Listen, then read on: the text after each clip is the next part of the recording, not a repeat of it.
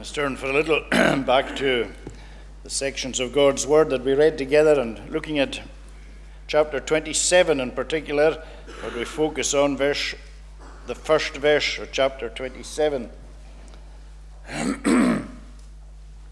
Then David said in his heart, "Now I shall perish one day by the hand of Saul. There is nothing better for me than I should escape to the land of the Philistines." Now, as we know, David was a quite remarkable man. Although God described him as a man after his own heart, and David had a passion and a zeal for the glory of God. He had an intense love for God. He wanted the honor of God to be great. He wanted the nations of the world to know God.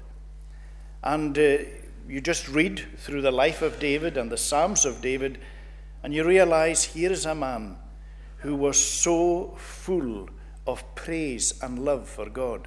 And yet, David was so human. And I think that's one of the great things about the Bible. While they highlight many of the virtues and many of the great qualities of the saints and highlight their faith, they also show us maybe sometimes the darker side, or certainly the more human side as well. And David, while he was so God-centered and had an incredible passion and love for the Lord, he was also incredibly human. He had his faults, he had his sins. He made bad decisions. He was somebody who knew everything about temptation and even what it was to succumb to temptation. And yet, irrespective of where he went, when he went wrong, he went straight back to the Lord, or eventually back to the Lord, and seeking for forgiveness and seeking for direction. And David did get it wrong at times, but he always tried to get right again with God. And so God's testimony of David was that he was a man after his own heart. And just as we look at what we've read today, we see both the God-centeredness of David, a Christ-likeness, but we also see his humanness. We see things that aren't so good. Now, as we know, David was being hunted by Saul. He was actually, for 7 years, David really was on the run. And I think we would find that really hard to understand, because back, I think it's in chapter 23, it tells us that Saul hunted David every day. For 7 years it was Saul's aim to get David one way or another. And you have to ask yourself, why on earth was Saul so desperate to kill David? Well, it came from jealousy, no other reason. There was a day when Saul thought David was wonderful. David, in fact, had been employed by Saul, playing music to Saul to soothe the troubled spirit that he had. And we know that David was the one who, when Saul and nobody else in Israel was prepared to face Goliath, that David went out and he killed the great giant. And after they routed the Philistines, after the killing of Goliath, David was still, in Saul's eyes, such a great young man, till they came back home, and the women lined the streets, and they were singing, "Saul has slain his thousands, and David his tens of thousands." And Saul at that moment changed. He looked at David in a new light, and he turned on David. He became intensely jealous of David. He saw David not as somebody who to be welcomed into his palace, but somebody to be got rid of. He was a threat to him. So he thought in his own mind. And as we read through the life of David, at no point was David ever a threat to Saul. David was the most loyal, the most humble servant of Saul. And yet Saul couldn't see it, because he was twisted in his own inside with jealousy. And you know, there are few things that distort people's lives like envy and jealousy. It twists them. They can't see rationally, they can't see reasonably. They see the person that they're jealous of, they see things about them that nobody else can see, things that aren't there. There's just a perverseness has taken over. And it's murderous. We've often talked about it. But you look at Cain. He was so jealous. It's murderous. He killed his brother because of jealousy. Joseph's brothers, they were going to kill him, but eventually they sold him off as a slave. Daniel was put into the den of lions because of jealousy, because he got a more prominent place than the other people. And so they had to get him down. They tried to take him down. And it'd be very interesting to see in public life how many people's lives have been destroyed because of jealousy. How many people, even in the political world, have been taken down because others have been jealous of them. It'd be very interesting to see if the root cause is actually jealousy, power struggles. And the interesting thing is that although David was on the run for years, David slept better than Saul. Saul would have the best bed that money could buy. He was living in the palace. He had all the power, all the authority, and yet he was a troubled spirit all the time. David, he writes some of his psalms he wrote when he was being chased by Absalom and other times when he was being chased by Saul, and he talks about sleeping. He says, for instance, "In peace I will lie down and sleep, for you alone, O Lord, make me dwell in safety." That's what he wrote when he was on the run. And again, as we sang there in Psalm 3, "I lay down and slept. I awoke again, for the Lord sustained me. I will not be afraid of many thousands of people who have set themselves against me all around." See, David was able to sleep because he had peace of conscience. He had only done right. Saul was the one who had done wrong. And despite all Saul's wealth and all that he had amassed and all the power that he had, he was a troubled soul. While David at that time had nothing. His bed was often just the grass. He slept under the stars. He slept in caves. But he slept a lot better because he was right with God. And you know, you and I may be jealous sometimes of people who outwardly seem to have amassed huge fortunes. Everything seems to be going well with them. Maybe they don't sleep that well. We don't know. But you know, when you're right with God, and when God's peace is in your heart, no money, you can't put a price on that. And that's how it was for David. You couldn't put a price on the peace that he had. So here we have Saul, and he's trying his utmost to kill David. That's what we find in quite a few of the chapters in 1 Samuel. We find that. So Saul had been told by the Ziphites that David was hiding in the wilderness and that he was on the hill of Achillah. And so Saul takes 3,000 men. David had 600 men following him, sympathizers and family and such like. They had joined with him. And while on the one hand they were a great encouragement and support to David, it also put an awful lot of responsibility on him as well. Much easier for one person to hide than when you have 600. But Saul went with a force of 3,000 chosen men. In other words, this would be the equivalent of the Israeli SAS. It would be the commanders of the day. And Abner, who was an amazing soldier, and David bears testimony later on when Abner was actually killed at a later time of just what a great and wonderful soldier Abner was. Abner was the leader, the commander of that. So he takes these 3,000 elite soldiers, and away they go hunting for David. And we read about it. There came the time when they saw, or David had sent out spies. He was always checking what was happening because Saul would go off, he would come back. In fact, if we had read in chapter 24, we find that there David again spared Saul's life when Saul was hunting him. He had the opportunity, and Saul went into the very cave that David was hiding in. And David could have killed him, but he didn't. And so here we find that Saul and all his soldiers are encamped. And they've made a kind of circle round him, and Abner is lying beside him. Saul has put his spear into the ground at just at his head, and there's a water jug beside him. And so David and Abishai, they sneak down at night into the camp. And Abishai says to David, hey, let me one strike. I'll pin him to the ground. He won't even know. I won't have to hit him twice. I will plunge my spear through him. And you think of what that would mean, not only for David, but for all these people who were following him.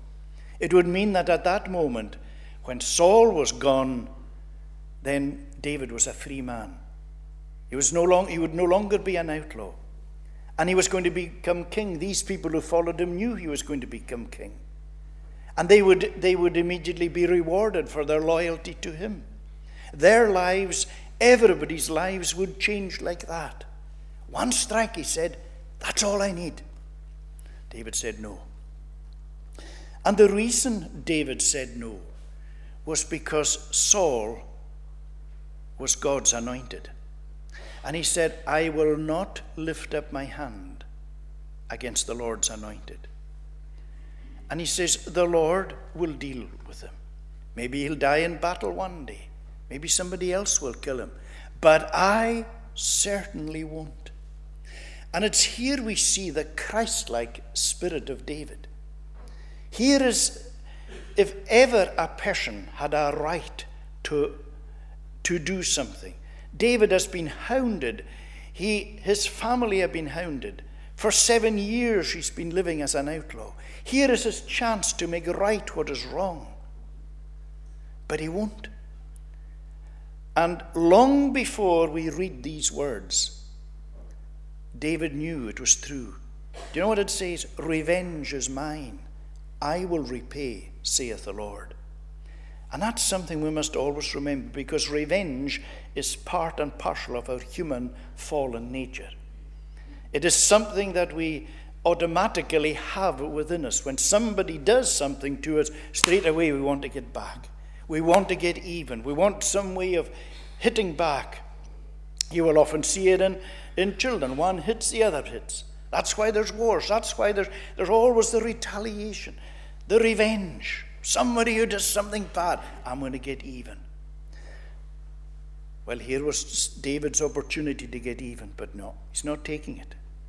Because God had authorized the anointing of Saul, and he said, I will not, whoever lifts his hand, I will not lift, and that whoever lifts his hand against Saul will not be guiltless. And I'm sure David was so thankful that that's what he did.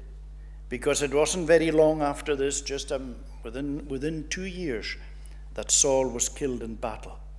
In fact, he ended up falling on his own sword.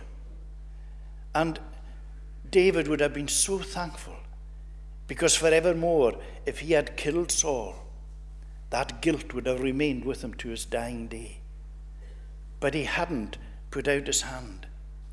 And, this is where we see a Christ-like spirit. And it's when we apply this to ourselves, it's often very different. We can read the Bible and we read these things and we say, oh, well, that's very noble and that's wonderful. What a great spirit. That's the spirit that the Lord requires of us.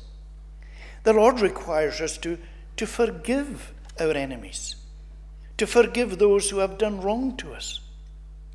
He, in fact, asks us to do good to them, rather than taking revenge, to do good. And sometimes you say to yourself, whoa, you're asking me to do the impossible, Lord. But that's what he asks us to do. And that's where we see the Christianity is so different to the way of the world. And so here we are with this most human of men, and yet we see Christ-like. We see him God-centered. We see the fear of God in the heart of David. And so he's displaying this incredible forbearance in the face of where he could have really sorted things out himself. So David takes Saul's spear and water jug, and away he goes. And then he shouts back, and it's almost quite comic. And he shouts to Abner, who was the bodyguard, Abner, call yourself a bodyguard? And Abner's quite angry. Who's calling upon the king? And David's basically saying, and he'd be waving Saul's spear in the air, Abner, see what I have. You're not much of a guard. And of course Saul is immediately humbled, because he realizes that David was standing above him, could have plunged the spear into him, but spared his life. And here's Saul with 3,000 men trying to kill David. And Saul was a very complex person, but he was utterly unstable and irrational. And the Spirit of God had departed from Saul in the way, we don't look on that like as if the Spirit can depart from a believer, but it was meaning that when he was anointed as king, that God gave him, there was a special anointing, as it were, where God was with him as king of his people. But because he was refusing to obey God, God said, I'm taking away what was given to you. And so Saul then, he went on a kind of downward spiral. And he ended up consulting mediums, the witch of Endor. He went, because he couldn't find the mind of God, he started delving down in the dark places. And he ended up killing himself. And a real downward spiral. There was an incredible instability in a very gifted man. So David, he said to David, look, I've sinned. I'm really sorry, David. You're a good guy. He said, just go home. So David said, send somebody for your spear and the water jug. Saul went back home, but David didn't go back home because he didn't trust him. And it's then that we find David going from this supreme moment of great faith, of great trust in the Lord, of living and in such a Christ-like way, showing God's mercy and forbearance to somebody who didn't deserve it. And yet at the very next moment, we find David saying, David said in his heart, now I shall perish one day by the hand of Saul. Isn't that amazing? But it's so human, so like ourselves, going from a moment of great faith into great weakness. And David, notice what he does. David said in his heart. So David is actually having a discussion with himself. David said in his heart, now I shall perish one day by the hand of Saul. The most dangerous thing, if we can call it that, to have a discussion with us, your own heart. You know what the Bible tells us about our heart? That the heart is deceitful above all things and desperately wicked. Who can know it?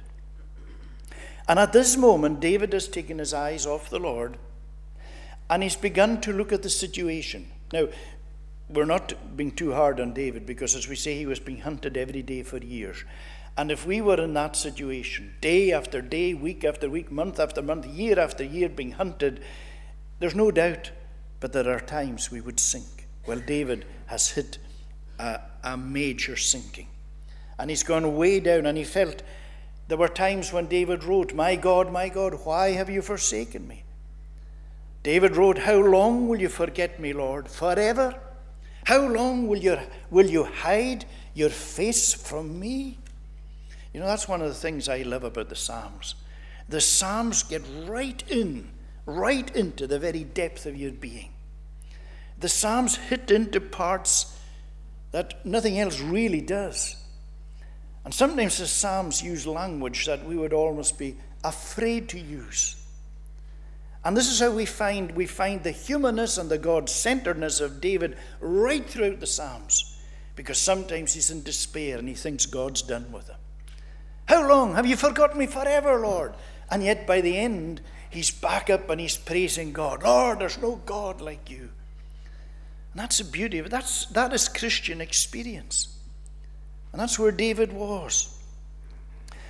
But David all of a sudden gives in to weakness. And David says, one day I'm going to perish by the hand of Saul. What can I do? And do you know what David does? He stops trusting God.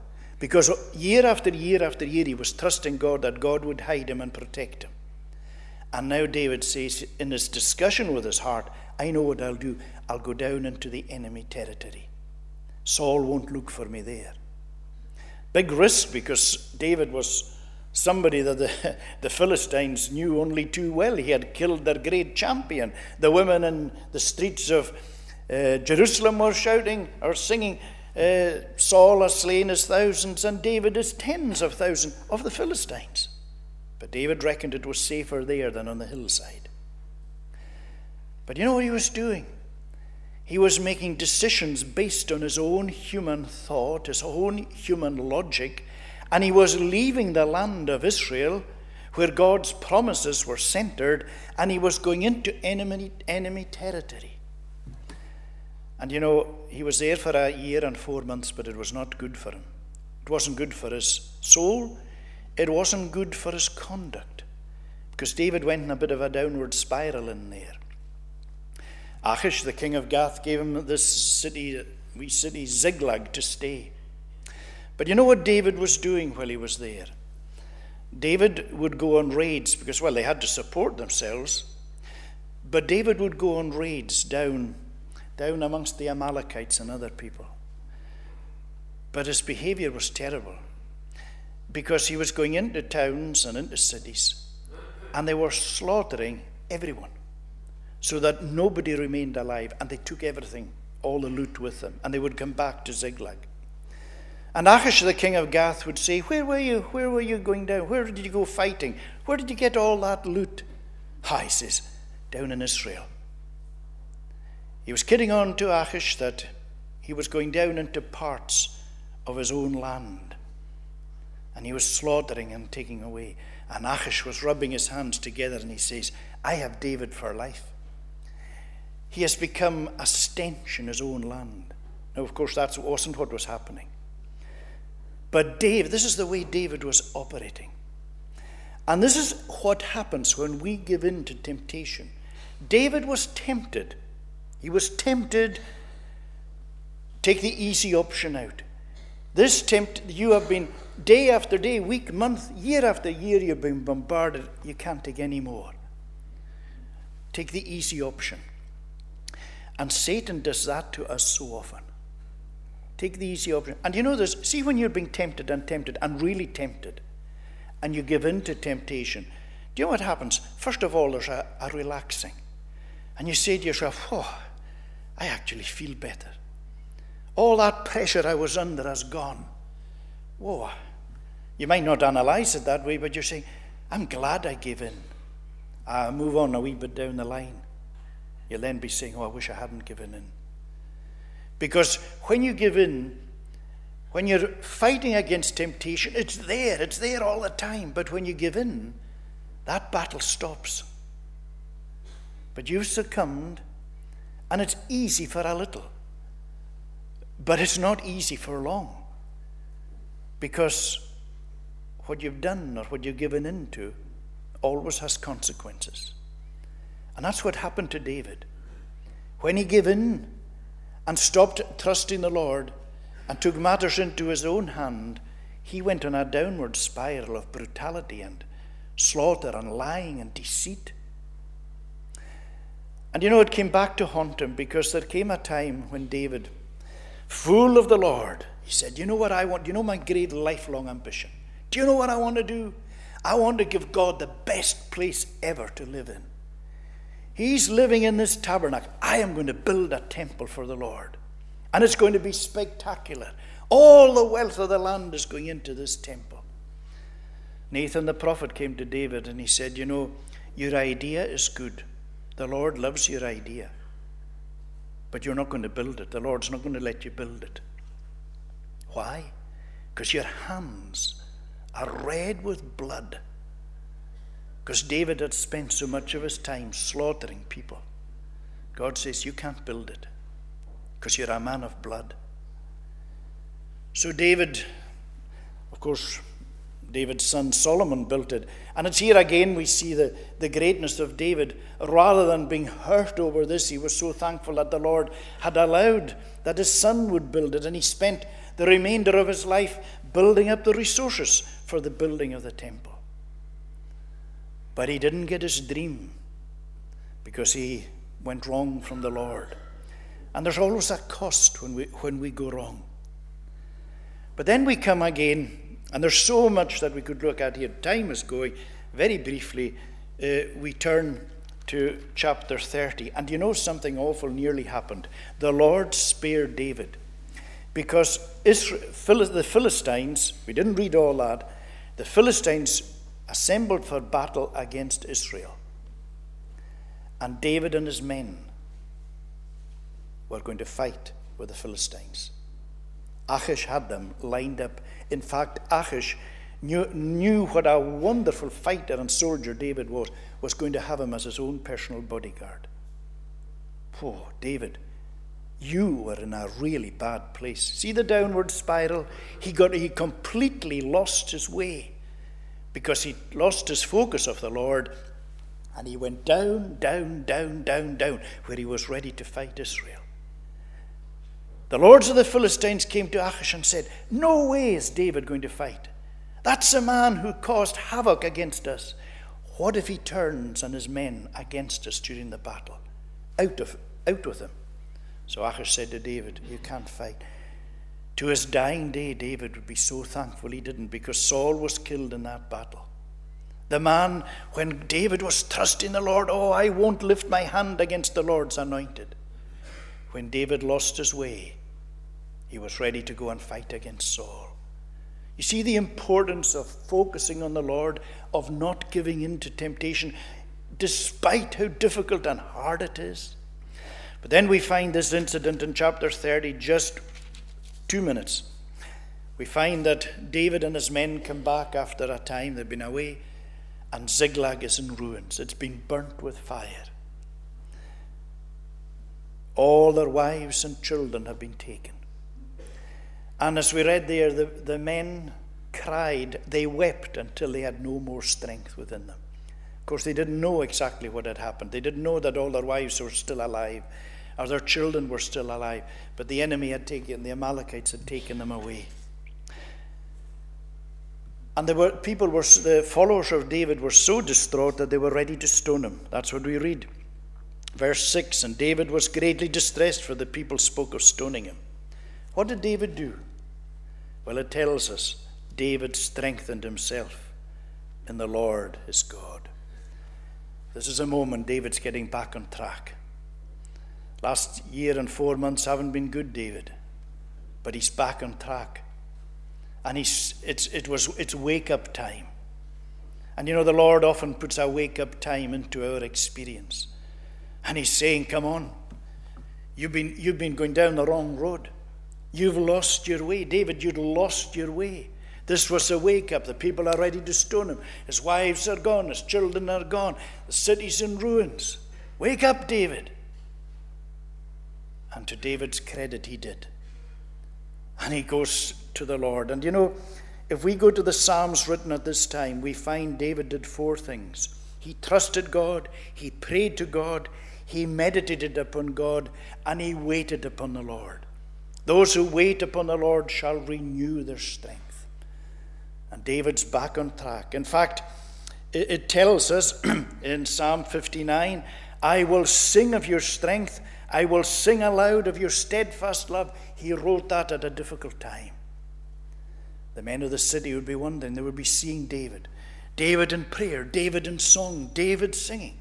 David, we're talking of stoning you. What are you doing? David's getting back with God. And what was the result? They took off and they went after the Amalekites, and they managed to get back. They attacked the Amalekites, and they were able to get back their wives and their children and everything. David got himself back on track.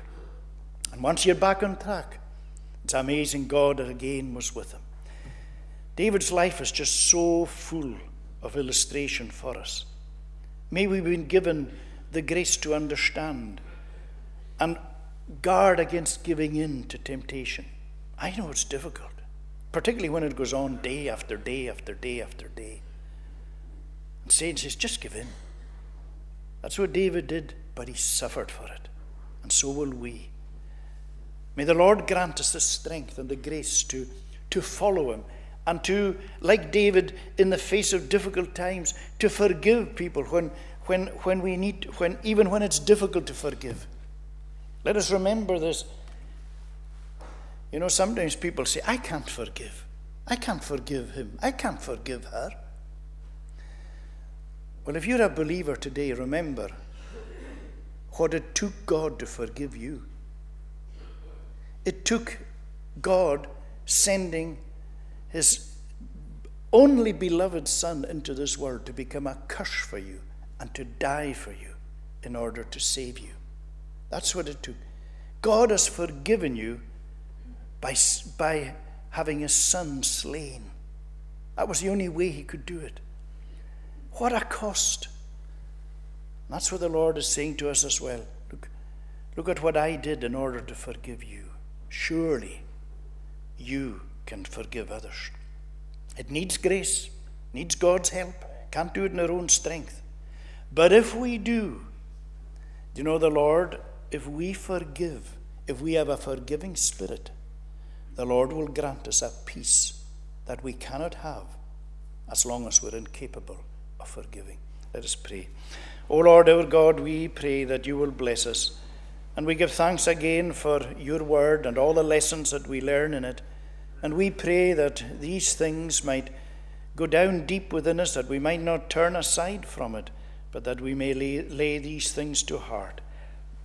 Watch over us, we pray, and take us to our homes safely. Bless the tea and coffee in the hall, forgiving sin. In Jesus' name, amen. We'll conclude singing in the 61st Psalm. And the tune is Harrington Psalm 61, Scottish Psalter. And it's on page 293.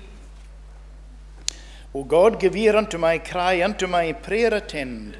From the utmost corner of the land my cry to thee I'll send. What time my heart is overwhelmed and in perplexity, do thou me lead unto the rock that higher is than I.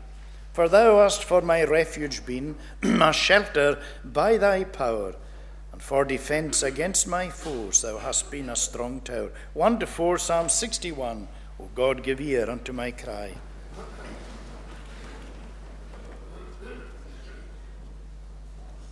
O God, give ear unto my cry, unto prayer attend. From the utmost corner of the land, my cry to thee I send. What time my heart is overwhelmed and in perplexity, do thou me lead unto the rock that higher is than I. For thou hast taught my refuge been,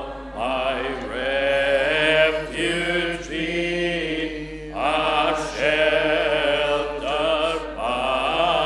by thy power, and for defence